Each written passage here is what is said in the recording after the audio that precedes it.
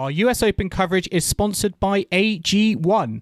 AG1 is the daily foundational nutrition supplement that supports whole body health. And as part of our US Open coverage, Joel and I are taking a little AG1 challenge of our own, and we'll be updating you on our AG1 journey and how it's improving our health and wellness. So Joel, we've got started. How are you finding it? I'm not going to lie, I was a little bit nervous, I was a little bit skeptical at first, but I got my flask, put one scoop in, added water, shook it all about, and do you know what? It actually tastes pretty good. Yeah, I was surprised because normally the healthier something is, the worse it tastes. But for me, what I like is I've got a cupboard of vitamins that it's been able to replace. So that's just one product I can take in the morning. If a comprehensive solution is what you need from your supplement routine, then try AG1 and get a free 1-year supply of vitamin D and 5 free AG1 travel packs with your first purchase. Go to drinkag1.com/tennisweekly. That's drinkag1.com/tennisweekly. Check it out. Please take your seats quickly, ladies and gentlemen. Thank you. Hello, ladies and gentlemen. Welcome to Tennis Weekly with Joel, Kim and Chris. On today's US Open preview, sponsored by AG1. Alcaraz faces a potential Sinner rematch. Goff lands in Swiatek's quarter. And Tsitsipas draws a round one nightmare in Milos Raonic.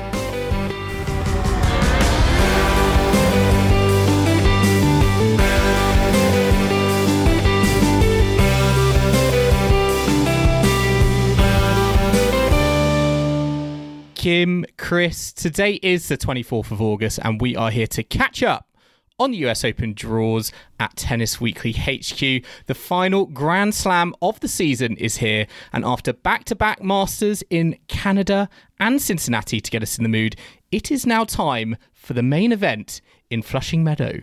How hyped are we about this? I'm super excited because it does almost feel like the summer's just gone by in a blur since Wimbledon, but we're back together. Final Grand Slam of the year.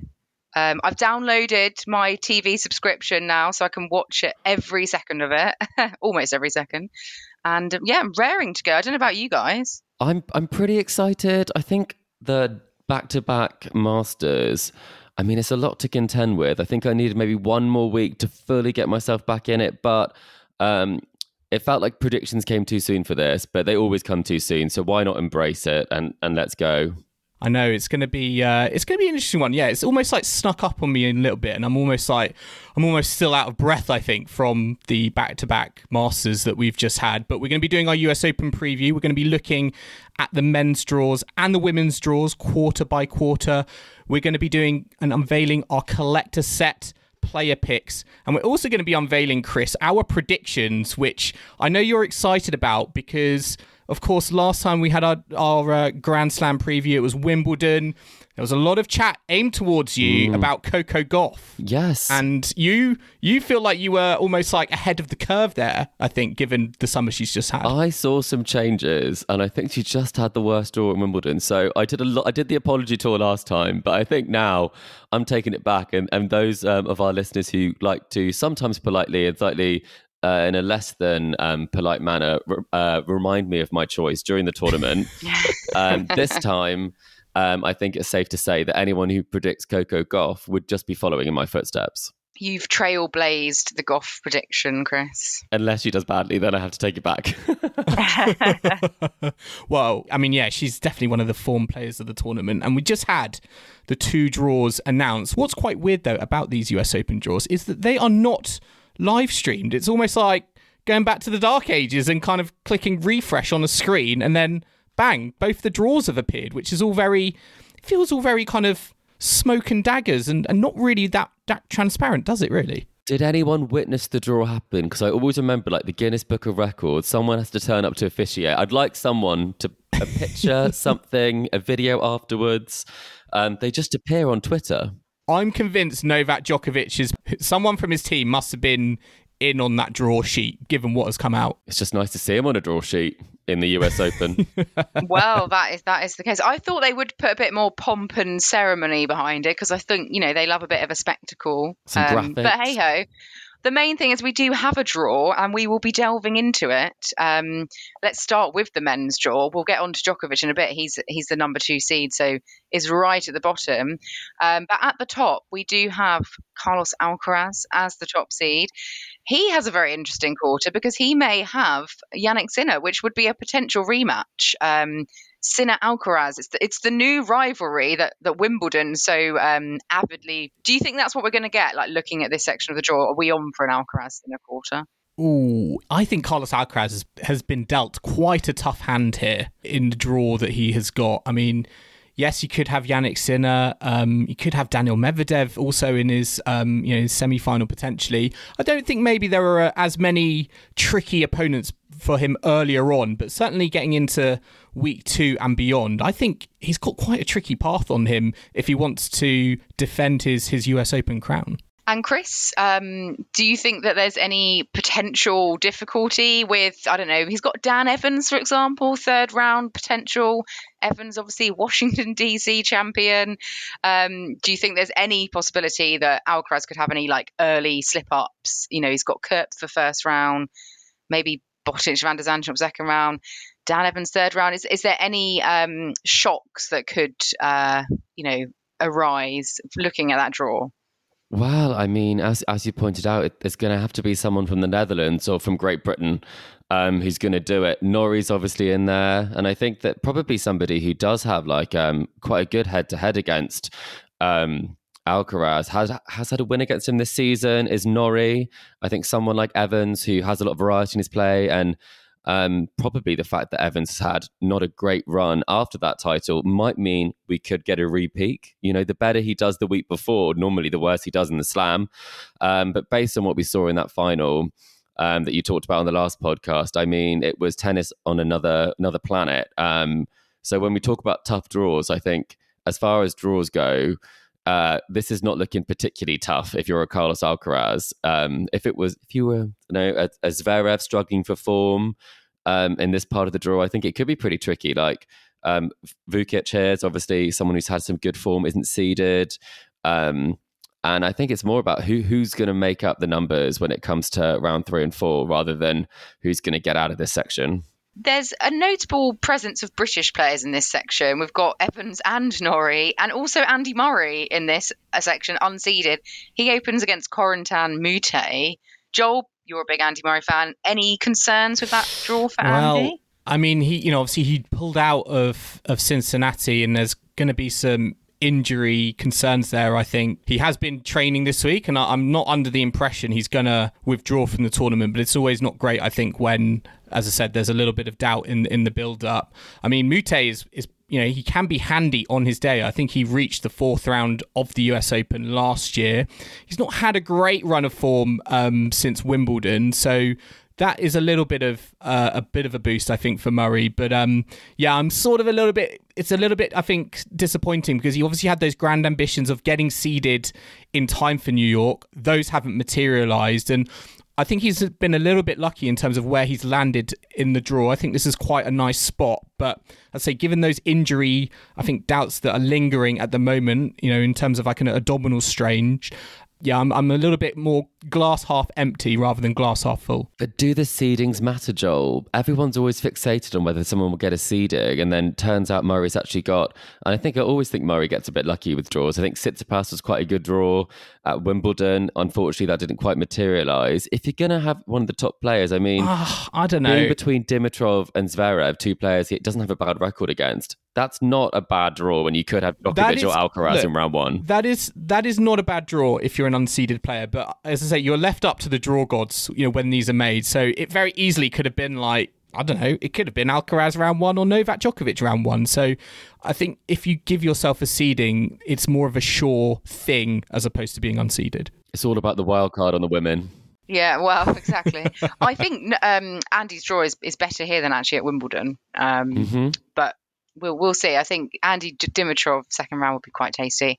But just going back to Alcaraz, he's got Sinner quarterfinal, protected matchup. He would then have Medvedev in the semi-final if the seedings go to plan, because Medvedev is in this half of the draw as well in the sort of second quarter.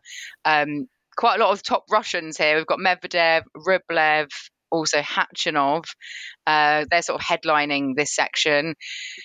I mean, when I was trying to go through and make my predictions, it was hard to see against, Medvedev as a former champion, and also like maybe Rublev making the quarter because he's so sort of consistent at getting to that stage. But there are some unseeded individuals who, would normally or previously have been seeded as well. So, Chris, is there anyone in particular that you think could pose a challenge to one of those top Russians in this draw? Well, not to give too much away, but there's a certain Frenchman who's had a bit of a career resurgence in the last sort of 3 months, probably, in Gael Monfils. Arthur Rinderknech. Yeah, sorry. Oh, sorry. Benjamin Adrian Mannarino? Yes, well, Mannarino has. That's You could make that claim, to be fair. Mannarino is the 22nd seed. I was shocked. Yeah, well, I mean, that is pretty impressive. I mean, the fact that Ugo Humbert is seeded when he doesn't really win unless it's on the challenger circuit, I think is also quite questionable. Exactly.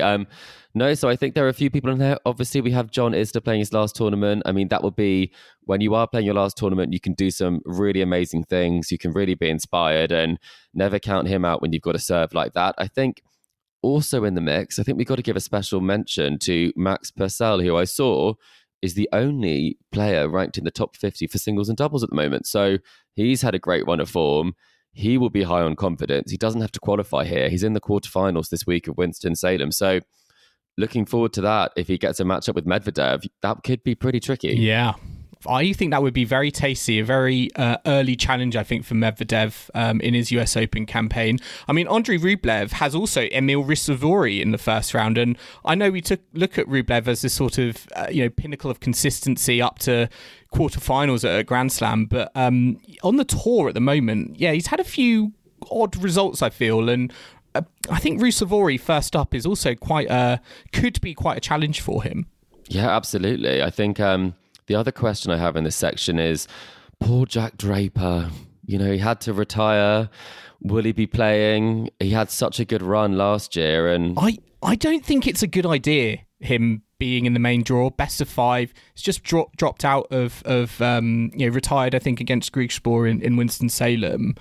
I'm almost kind of like, take yourself out of the draw. I mean, there's obviously still time for him to withdraw, but I just don't think he should be putting his body through best of 5 set tennis if it can't come through best of 3 set tennis in Winston-Salem. Yeah, exactly. Yeah. And then one question I also had was, we need to give a special mention to Alexander de Minaur. Kim, I think that's a player who's been showing some pretty good form. Could he upset some of the Russians in this section, do we think? Good record against Medvedev. Yeah, my bugbear with Alex de Minaur, I mean, it's not really a bugbear. It doesn't personally grate on me. It doesn't keep me up at night. It does, though. I just feel whenever he gets up against, a top player, someone of a Grand Slam winning caliber, Medvedev is of that, he just sort of will succumb sort of like at 4, a slam. 4 and 3. He needs to go that extra notch, and I'm not sure he's there yet. But he is the 13th seed. He's got a actually decent draw, I would say, in the early rounds. And I mean, I think it's an interesting section. Hubert Hurkacz as well. I'd love to see Hubert go on a deep run at a slam. Should have beaten Djokovic at Wimbledon. Like the most ridiculous serving performance I can remember, I think, and in he's like still a lost. Grand Slam of recent times, and he still lost. I know. No, it's I just wanted to ask you, Chris. You mentioned John Isner. This is going to be his last ever tournament. He put out on social media that he's effectively retiring after this tournament, after this Grand Slam. What were your thoughts when he announced that? Were you sad? Were you kind of relieved because we don't have to sit through all those servathons again? What was your kind of overall feeling when you heard that news drop? I think it made a lot of sense. I did think he probably would be retiring, so I wasn't particularly shocked by it. I think he's been someone who's been such a constant presence on the tour. I think he's well liked. I think he plays in the great spirit of the game. And I think when he does do well, people are genuinely happy in a way that a lot of people who could class as a serve bot, people aren't always thrilled at those results. So he's given a lot on the tennis court, and especially that epic match at Wimbledon, that longest match ever. So I think he will be remembered for lots of things. I mean, he picked up some Masters titles, former world number 8. And then even in 2022, the historic Sunshine Doubles Masters doubles. So that is something that I think is kind of a nice thing there that he's contributed on the singles and doubles court. But well-liked player who I think is going to go out in style, and I think he's deserves a really good send-off. And let's look at the second half of the draw, because we've got Casper Ruud and Holger Rune as our sort of top two seeds. A very Scandinavian quarter, also very American quarter, because we've got a lot of the home favourites: Tommy Paul, Francis Tiafoe, JJ Wolf, Ben Shelton, also floating around in this section. Seb Corder as well, and Marcus also Giron. Yeah, Marcus Giron. Also Manarino, as we mentioned earlier, he is there at number 22 in the seedings. Rune has got Carballes Baena. Chris, you are Danish-based, big fan of Holger Rune. Been struggling a bit of injury of late. Do you think Rune could go on a bit of a run here? Like, looking at his draw, do you think he's got an all right draw where he could sort of build his way into the tournament, taking it a bit more gently to begin with? Yeah, I think opening round, you've got to be physically fit to get past a Spaniard. I think they always try and play lots of long rallies. I think that's pretty fair to say. So it will be an initial test. If you are a bit injured, you are going to try and keep the points short. So I'd like to see a slightly more aggressive Holger Rune here than we have seen potentially at some of the previous slams of the season, where he's kind of struggled through. It's never been him playing his best tennis. It's always kind of been these 5-set matches, which I kind of thought we'd have left behind in 2023. I thought they would have been maybe a 2022 before his breakout results. So I think for me, I'd love to see him play well if he's fit, and kind of take destiny into his own hands a bit. We see these crazy videos of him training, and I just want him to replicate some of that intensity in the results on the match court, because 2 quarterfinals this year is great, but I think we all thought maybe he'd have gone one better at one of the slams. So it's a good draw. I think Tommy Paul would be a tricky customer. If you are going to make a semi-final, this is probably the most open, I would say, of the men's draw. So yeah, why not? I was just going to ask, in terms of Rune, do you feel like he's been pushing his body too hard recently, given the injury troubles that we've seen him? And his body is almost just sort of breaking down. And again, going into like best of 5-set tennis, I'm not convinced he's maybe got the physicality at the moment to go on a deep run, even if his talent suggests otherwise. I think he does. Do you think he's in a bit of the Jack Draper vein? Like, they're both quite young, and they're sort of still developing their bodies and working out what is a sort of optimum It's not amount. as bad as Jack Draper. No, that's sort of more of an extreme. I totally get it. Yeah, I would. Yeah, I could see similarities there. But yeah, I think for me, this part of the season, late part of the calendar year, it is a time when bodies can have aches and pains and result in time off the tour. And I think with Rune, we've sort of been just sort of stopped a little bit the momentum, given I think like his body not working to what he wants it to. Let's not get ahead of the game though, I'd say. I think he's obviously retired kind of once in this recent period. He did obviously make the quarterfinals of Wimbledon. I think, to be honest, it's that thing where he's in the best physical shape that he can be so much, but he is training so hard. So I guess that is the question. When he did sort of pull out of that match, the next day you see him doing practice sets and you think, goodness, like that's no days off, even for the injury. So that would just be my question about, do you sometimes need to get something to heal properly before you go back into the same level of intensity? But I don't think he's a Jack Draper quite yet. Less is more, isn't it? And Seb Corder. Petra Kvitova approach for training. Casper Ruud, he's going to be hoping to replicate his final or go better, from last year. Otherwise, he'll be losing a lot of points. He's got an all right draw, to be honest. He could face Corder in the 3rd round, could be TFO 4th round. But I think JJ Wolf could be quite a tricky one in round 2 if that materialises. Joel, come on. I think that's tricky. I think JJ Wolf could spring a surprise there. Home crowd, terrible hair in part, but no, I do love a mullet actually every now and then. Well, he's had it so long it's back in fashion, tricky. The mullet, hasn't he? It's now the peak. Is that John Jeffrey? Is that JJ's John Jeffrey? Is that what it stands for? That's what it is, yes. yeah. I've got Ruud. Should we call him John Ruud Jeffrey instead? That's quite funny. John Jeffrey Wolf. John Jeffrey Wolf, right? I've got Ruud. I think could go out early here. I'm not going to lie. You can't bet against him, Joel. Honestly, we've learnt this before. He had no form going to the French. He made the final. He's got no form coming into this. He's going to make the final, surely. It's one or the other. It is one or the other. Exactly. What do you think about Dominic Thiem? I saw him play quite well against Tsitsipas at Wimbledon. He is playing Bublik first round. He's unseeded, but he is a former champion. Do you think he can try and get a few slam wins under his belt? It's been so long since we've seen him do well at a slam. I mean, is there any hope? He hasn't played on hard yet, has he? I don't think I've seen him play a result on hard courts. I think his last one was over in Austria in the clay season. So the sort of preparation that speaks to doesn't tell me he's going to be a potential threat here. I mean, I don't think he'd be a threat, but I just thought, he might get a few wins, or I don't know, maybe he's definitely going down the less is more route and not trying to practice at all. He's had a couple of months off almost. Yeah. Exactly. It's tricky, isn't it, Joel? We're on different sides here. You want to be the optimist. I just think something's got to change upstairs in order for him to be able to get back to the top. Yeah, and I want to be an optimist, but when I look at Alexander Bublik in round one, I still think that's on Bublik's racket. Dominic Thiem may come out with the victory, but I think that would be a case of Bublik potentially going walkabout at some point in the match. He can go walkabout for 2 sets and still win 3-set match for Bublik. Well, exactly. So I still think that's a very tall order for Dominic Thiem in round one, particularly given he's not really had much hardcore action of late. And yeah, Bublik is, he's having a very good season. That match he had against Rublev at Wimbledon, just showed, I think, the level he can play Should have won that. I think he should have won that. I think we've seen a more mature version of him this season. Yes, he's still the entertainer, but I think, with Wimbledon, I think he showed that, he should harbour hopes of, deep runs at Grand Slams. If he can put his mind to it, I think he can accomplish more than what his career highlights so far have suggested. Absolutely. And I was going to say in this section, we haven't necessarily given a couple of players necessarily the airtime yet. That's not Manarino, and I'm looking for a French name, can't find one.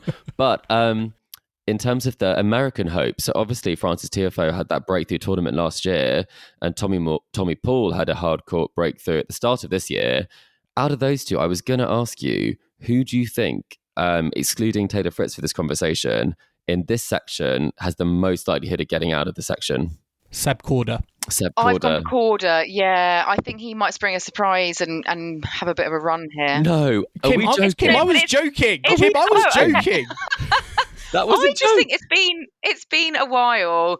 Okay, my joke filters are clearly off this evening. It's been a while since Korda's been talked about. Yeah, so it always Vondrousova hadn't been talked about. Okay, yeah. Then she won Wimbledon, so maybe I'm just. He's got the game. I think it's Tommy Paul. I personally think it's Tommy Paul. I think he's so under the radar, and even at his home tournament, I think he will still be under the radar. But I think this is a good quarter for him. I think the tricky thing is he could have Davidovich Fokina in round 3, and you just don't know what Davidovich Fokina can turn up. He's, again, a little bit like a Bublik who's right next to him in the draw in terms of he's got so much talent and potential, and if he puts his mind to it, again, it can take him further than I think what we see in his career so far. So again, that could be quite a tricky round 3 matchup for Tommy Paul. So we're saying Seb Korda and Tommy Paul for this section. Is that what I'm hearing? I mean, no one's talking about Ben Shelton. Ben Shelton seems to be the biggest thing since sliced bread in America, I think, right now, over the last few months. Sharing the court with Roger Federer and Iga on running promotion day. I mean, but he's not had great matches on the tour. He's not really put a string of victories together to make you think, oh my God, this is, when's his breakout moments are right around the corner. But again, this part of the draw feels open enough that you could, if you're him, an American story. Yeah, exactly. What about Lerner Teen of America? He's in on a wild card, so who knows? Let's quickly look at the last quarter of the draw. Do we have to, Kim? Do we have to? Yeah, well, there's not maybe much to say about this quarter, perhaps. Novak Djokovic resides there as the second seed, and he's got a very straightforward draw, I think. Quite a few qualifiers. He's opening against Alexandre Muller of France. Looking at that draw, I don't see anyone who's going to challenge him. The nearest sort of top name would be Felix Auger-Aliassime in the fourth round. He's been in terrible, dire form. Yeah. And then he would have a potential quarter with That's either putting it lightly. Tsitsipas or Fritz as the quarter, neither of whom are also having the greatest of times on tour.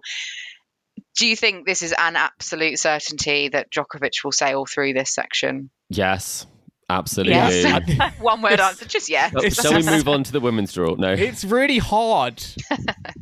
Guys, can you either of you try and make an argument of Djokovic not coming out of this quarter? A line judge getting hit in the throat? Is that how we're getting? Is that like it's either that or withdrawal or retirement? There are no players maybe that's it. that I think Yuri could do it. Vesely.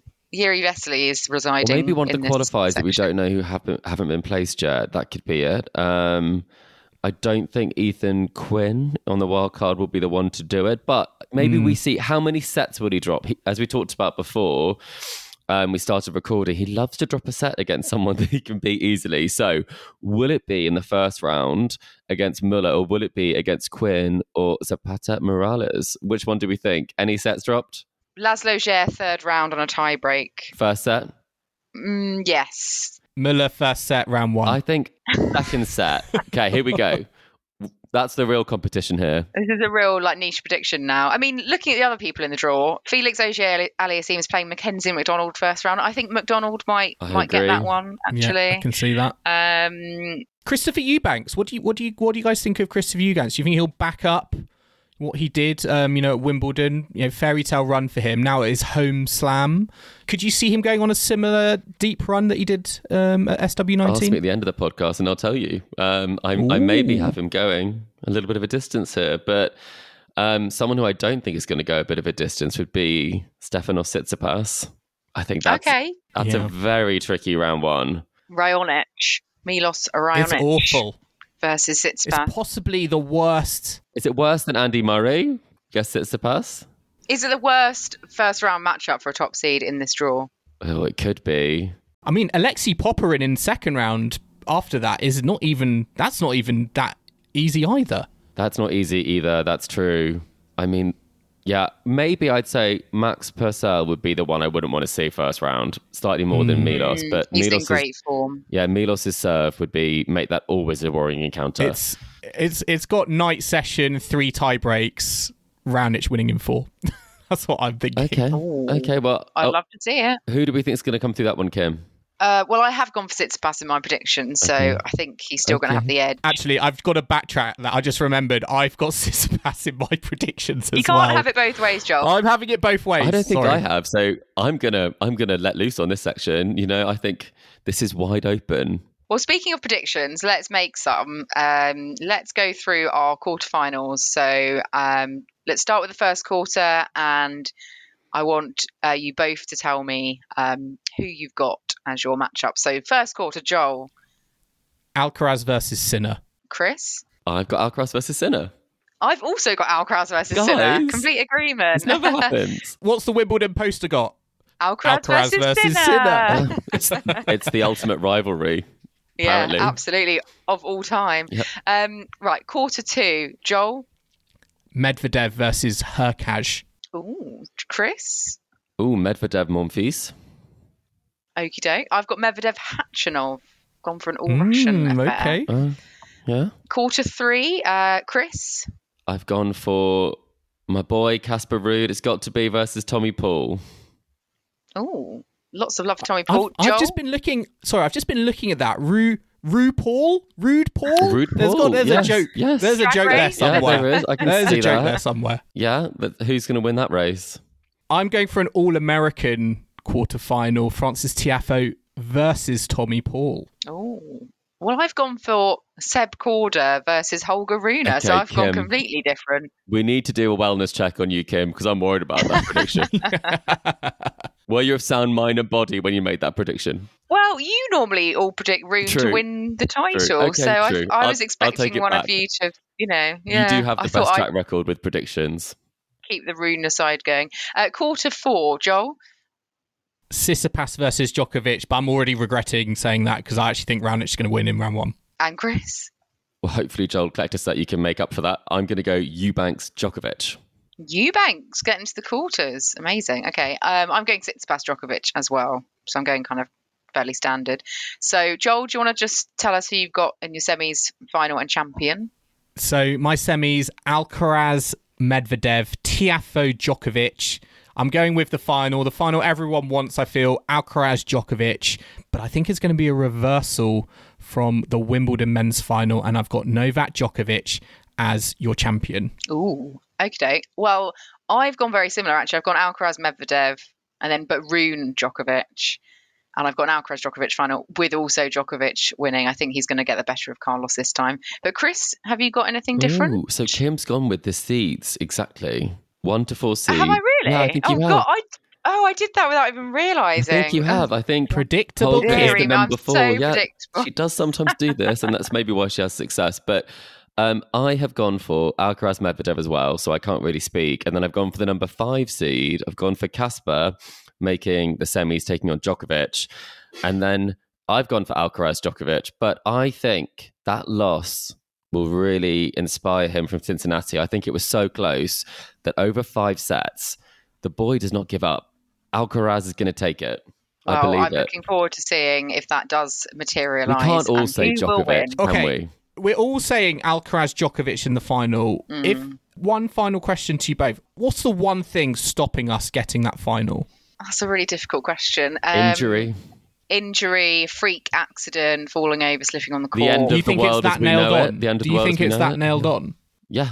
I think physical injury would be, or if we see intense heat, really awful cramping and physical conditions, then it's sort of battle of the fittest to come through. But I do think it's a very high percentage chance we'll get this final.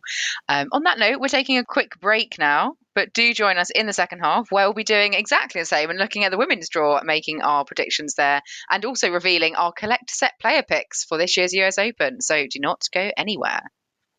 Our US Open coverage is sponsored by AG1.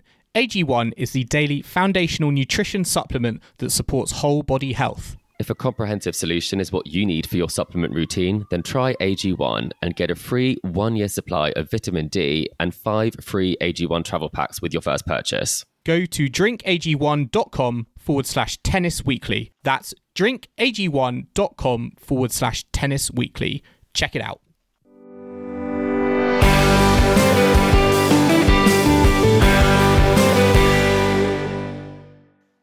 Welcome back to the Tennis Weekly podcast, sponsored by AG1.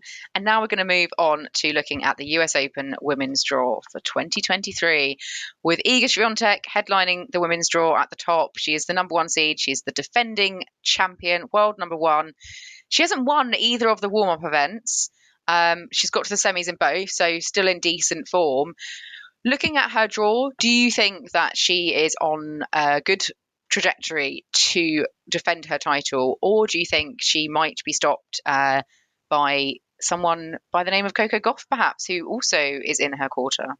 Joel, you're nodding along. Is that an agreement? Or again, I think she's got a few looseners in the early rounds, but you never know. I think she could face Yelena Ostapenko or Kudermetova in round 4. If that is someone like an Ostapenko, you just don't know what tennis you're going to see from her on that day, and I think she could cause Iga Swiatek some problems, but I think fans, again, want to see a Swiatek-Gauff quarter-final. It's almost a bit of a shame that I think they are in the same quarter, but the fact that Gauff got that win over Swiatek in Cincinnati over the world number 1, it adds a level of intrigue and spice that I don't necessarily think was there before, because it was also one-sided to Iga Swiatek. And I think the story for me in this quarter is, what are we going to see from Coco Gauff? Because I think we know what we're going to see from Iga Swiatek, but the way that Gauff and her summer has panned out so far, who's to say that she couldn't upset the apple cart and go on to defeat the world number 1 again? Yeah, can she do it at Grand Slam? I think is the big question if they meet in that section. Coco Gauff has some. Well, she's got a qualifier first round. We're not sure who that is yet. She could play Mira Andreeva in the second round, which would be a real Collins, battle third of round. the youngsters.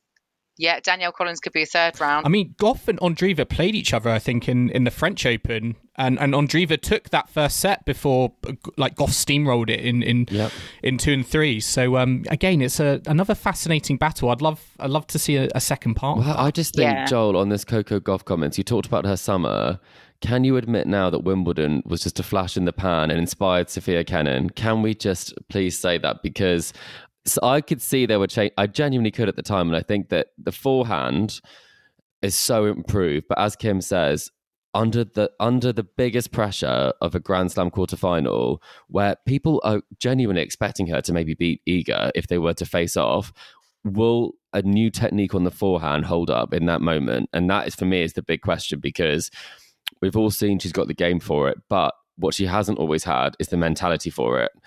And winning matches in straight sets like she did so well across the summer, rather than getting kind of dragged out to these 3-set matches, that's one thing. But when you haven't got that slam, that would be my question. And I'm actually probably erring on the side of caution here, because with great kind of expectation comes a really big challenge for someone. I mean, she is very mature for 19, but she also really wants this. And I think that can be, at times, a bit of a barrier as well as the expectation. Do you see there being any obstacles of Coco Gauff getting to that point? Because you mentioned there's Danielle Collins. There's also a returning Jen Brady. Petra Kvitova as well.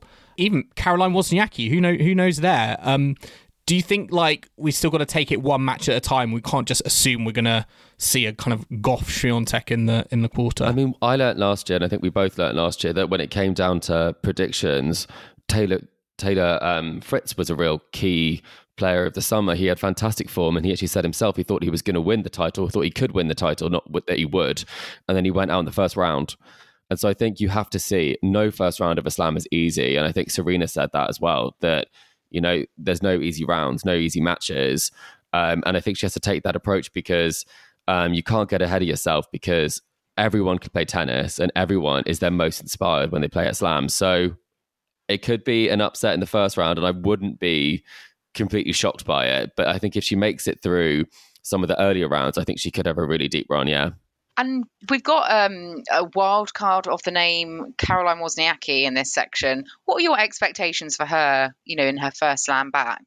We saw, you know, Evelina Svitolina have an absolutely brilliant Wimbledon after coming back. She hasn't been out, you know, Wozniacki's been out longer than Svitolina, but do you think she can come back with a real impact? Or, you know, what are you, Joel, you're not looking confident as I'm saying this. I think it's going to be tough. I think it's going to be tough against the qualifier. We don't know who that qualifier is at the moment, but certainly a player who's come through 3 matches already against Caroline Wozniacki. I think that could be quite challenging. There's quite a few handy players in that still in the qualifying draw. So I think we'll have to wait and see, but I think it could be quite a challenge, and it's not going to get any easier, because she could face Petra Kvitova in round 2, and I quite like to see that happen, because that's a very old school matchup. But I think with a qualifier who's got matches already under their belt, I think it could be quite tricky.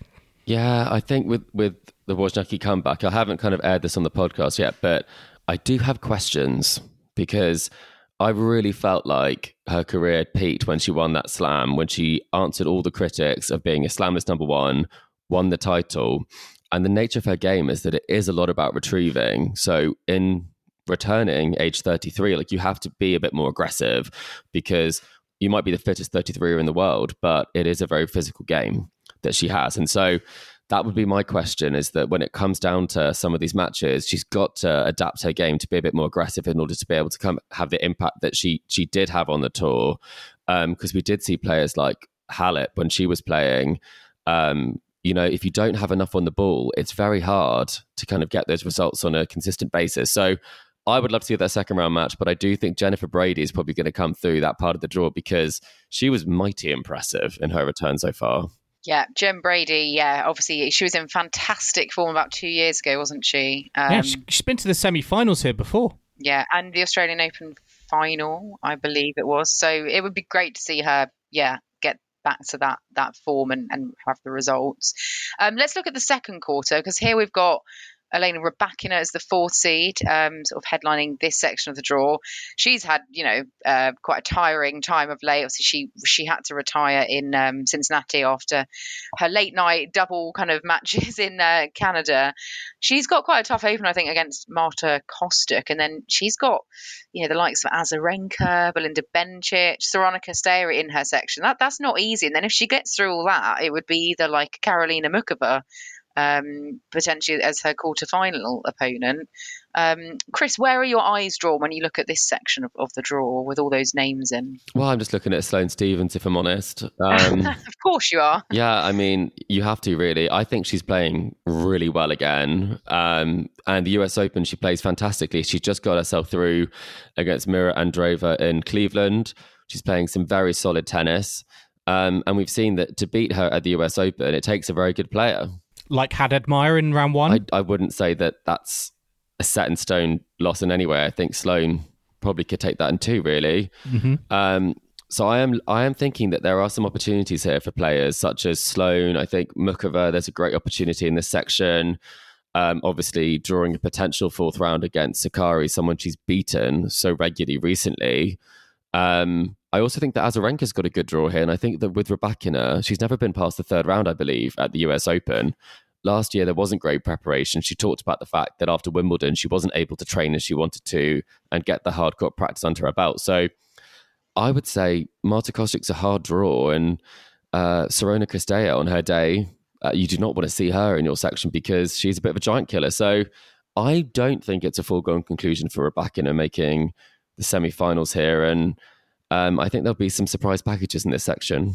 And you talk about giant killers. You've also got Ajla Tomljanovic in there. I think she's entered the US Open on a protected ranking. She's been off the tour for a while, I think, due to injury. But last time she was here, she defeated Serena Williams and sent her into. Well, maybe. Yeah, exactly. So again, it's not an easy draw, isn't it, for Rybakina, despite having so much hopes for her. I just hope she's just injury free and she's able to be at 100%, because I do think the back-to-back nature of the Masters we've just had in Canada and Cincinnati, if there is one player it's probably taken its toll on the most, it feels like it's Elena Rybakina. Yeah, definitely. It's been super tough. And one thing I did want to say I thought was particularly nice about the wildcards this year is that one wildcard went to Fiona Ferrer, who's obviously had a very tough time of late, to make kind of an understatement there. So I think it's great that she's working her way back onto the tour. She was a player with phenomenal talent. So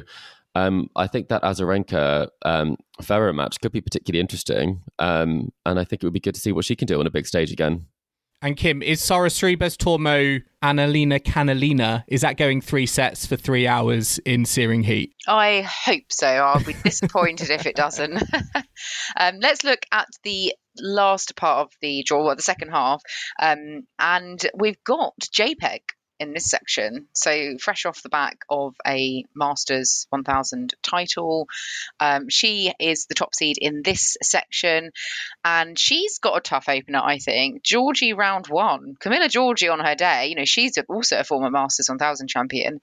That could that be an upset? Or do you think JPEG's, gonna rein it in, or do you think she'll be feeling kind of any more pressure than normal? I can see how people think that could be an upset, but I get the feeling with Jessica Pegula, her identity at Grand Slams has never been shock exit round one, regardless of the opponents she has faced. So although I can kind of understand where that's coming from, I still feel like Jessica Pegula will come through that, given the form she showed, winning in Canada as well.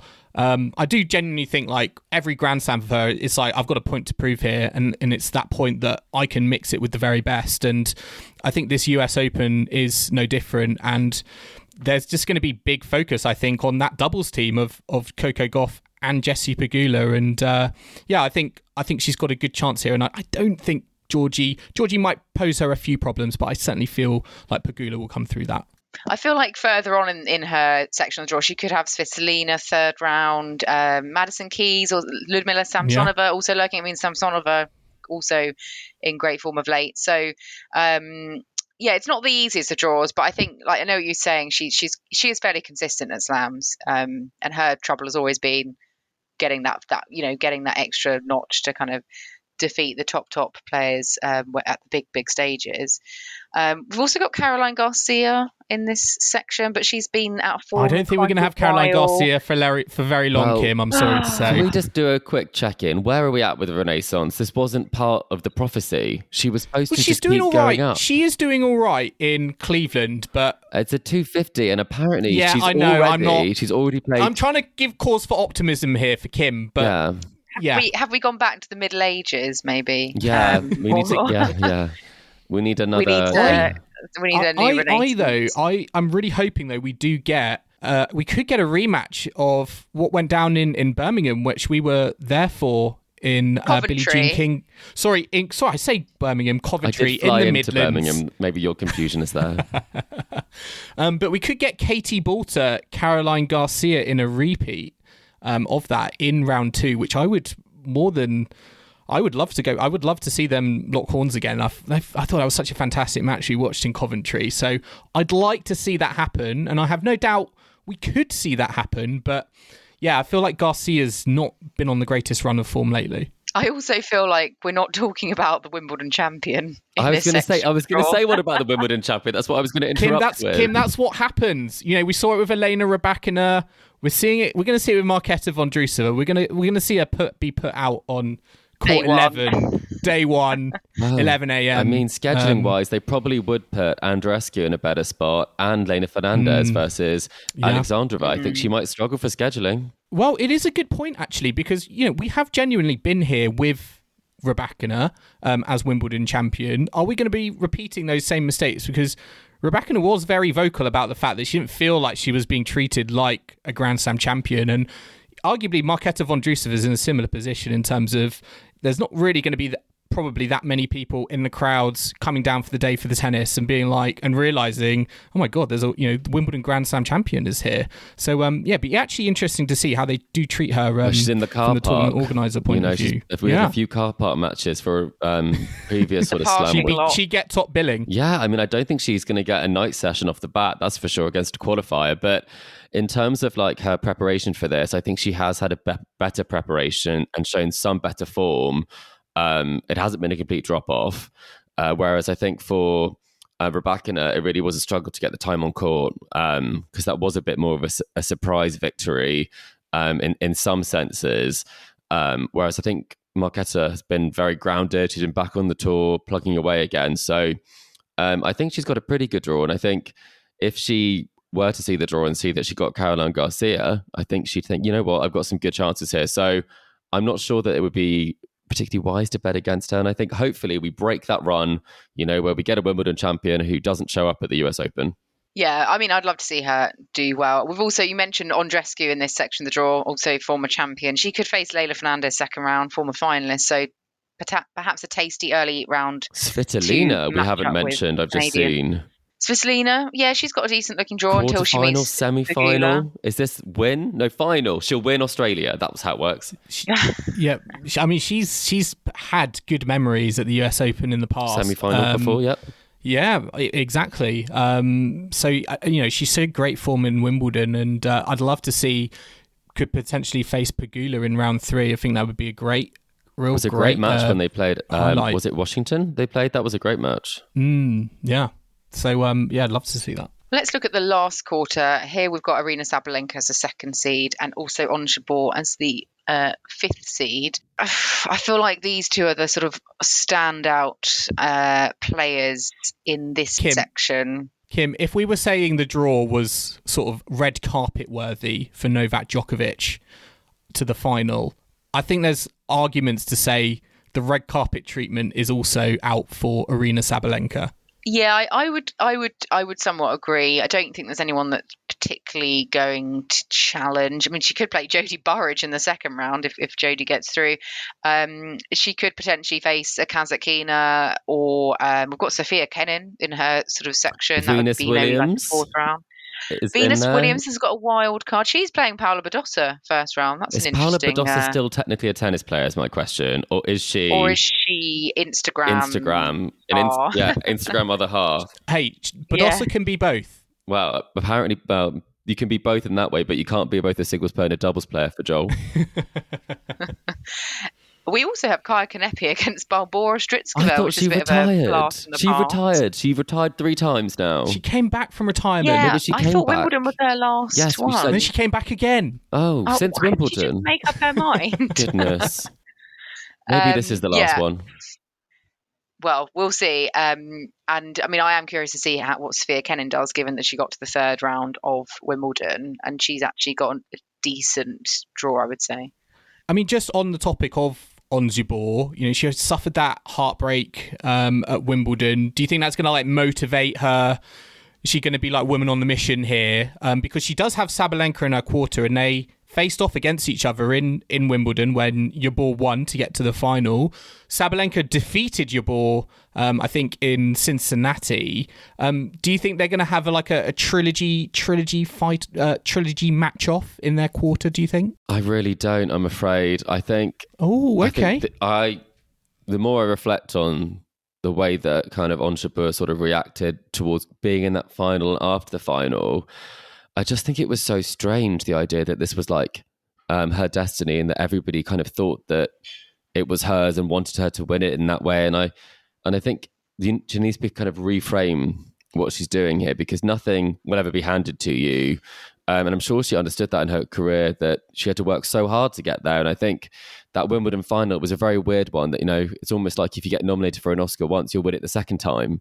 And it doesn't work like that, because it is about playing the best tennis on the day. So I do think there's some scar tissue there. I think there was some scar tissue from the final the previous year, and then also making the final at the US Open afterwards. So her and Casper have been in kind of the same boat in many ways, of kind of always the runner-up. But I don't think she's going to make a deep run here, because I think it's just... Who's going to take her out? I can see her going out in the first round. I can see the third round exit to someone like Bushkova or Martic. Maria's playing well. I just think it's going to be a bit of an odd result here. But I'm not trying to be a hater. I just think that there's a lot of things going on for her, in terms of, she talked about the fact that she was going to take it a year out after last year's final to maybe have a baby. And then every single slam, the pressure's ramping up for her to get a result before she takes a career break. And I think that's really hard to deal with. Well, on that note, we've explored the women's draw at somewhat some sort of depth, and I mean it's always, I would say, less predictable than the men's draw, but we have to come up with some predictions. We'll do our best to avoid that slam spoon of shame. I know, Chris, you are absolutely desperate not to have it again after you predicted Coco Gauff to win Wimbledon. Sorry to remind you again. Well, I stand by it. So let's see what we've got. Let's go quarter by quarter again. Let's go quarter one. Chris, who have you got? Unsurprisingly, I think we might all have this. I've gone for Swiatek versus Gauff. Yeah, I've also got that as well. Joel, are you 3 out of 3 on that? Yeah, 3 out of 3 on that. Swiatek versus Gauff. What about quarter two, Chris?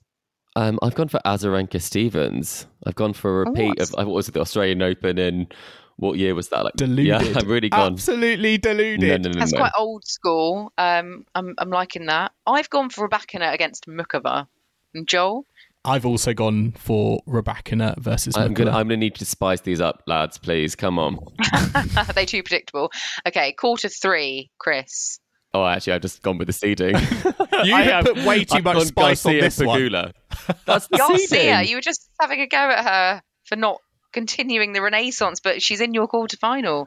Why not? I'd like to see it. Joel? I've gone Vondrousova Svitolina. I think Svitolina's going to upset JPEG and get to a quarter with Vondrousova. I've gone for Bianca Andreescu against Wait, Jessica we didn't even Pegula. mention her. Well, apart from the fact that she Was in the draw. get a better show court or something than Vondrousova. Yeah, I just feel like, former champion. She played well against Jabeur at Wimbledon before the rain delay, and I was quite impressed there, so maybe. Quarter four, Chris? I'm just going to have to completely go back on what I just said.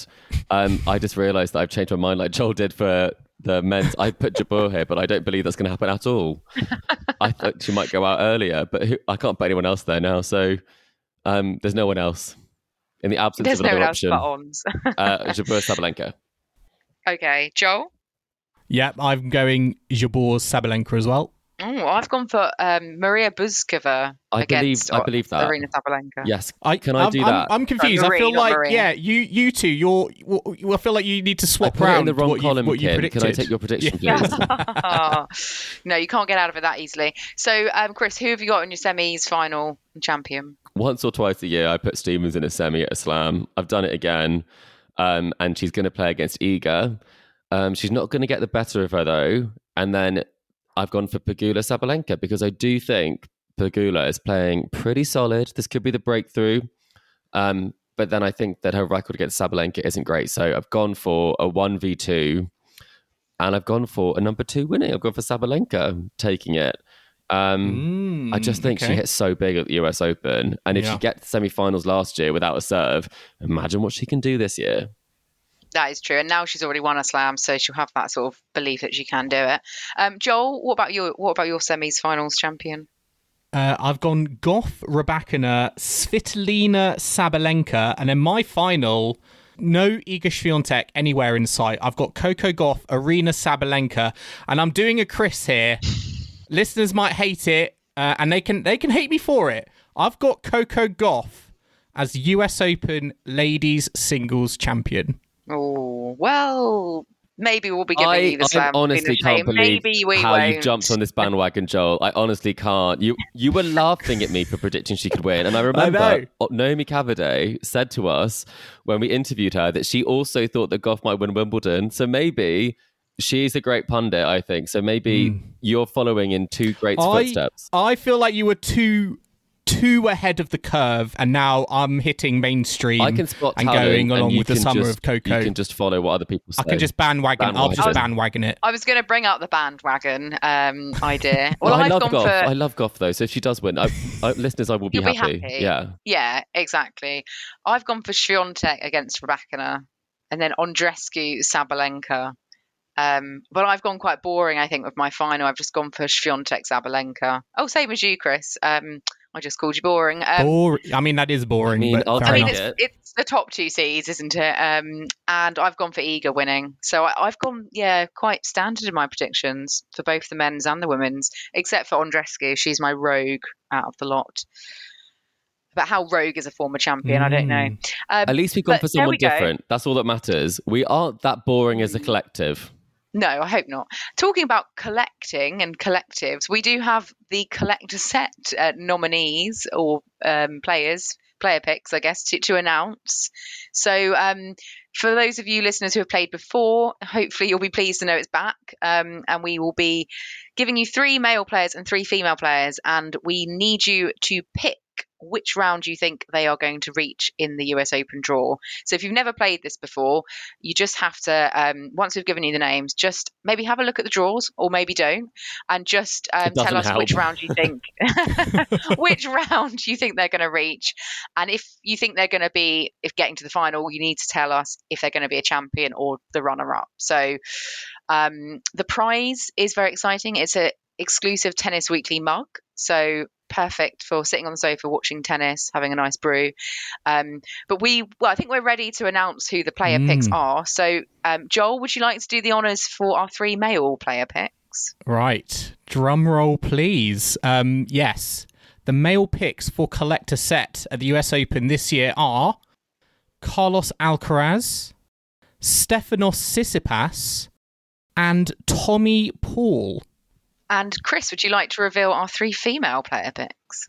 Well, we've got Marketa Vondrousova, Karolina Muchova, and Caroline Wozniacki.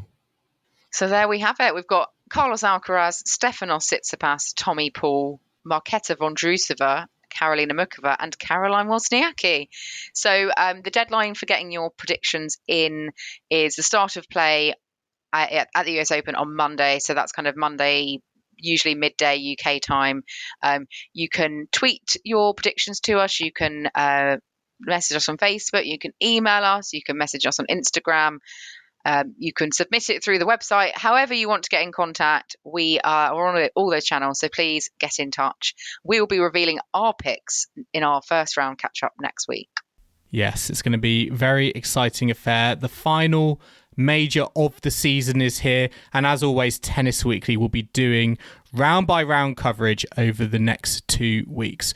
But for now, listeners, I hope you've enjoyed our latest episode of the Tennis Weekly podcast. And remember to subscribe to us to stay up to date on all the action to come from Flushing Meadows at the US Open. We're on Apple Podcasts, Spotify, and all major podcasting platforms out there. And if you like what you're hearing, then make sure to leave us a rating and a review on Apple Podcasts or Spotify. You can also follow us on social media or email the show. We're on Facebook, Instagram, Twitter, TikTok, and YouTube at Tennis Weekly Pod. You can also purchase Tennis Weekly merch at etsy.com/shop/Tennis Weekly Podcast. So do check out our new exclusive merchandise on there. You can also email the show, tennisweeklypod@gmail.com, or check out our website, tennisweekly.co.uk. And we will be back on Tuesday at Tennis Weekly HQ for our Round 1 US Open catch-up sponsored by AG1. So I hope you can join us for that. But in the meantime, it's goodbye from Kim. Goodbye. It's goodbye from Chris. Goodbye. And it's goodbye from me. We'll see you again soon.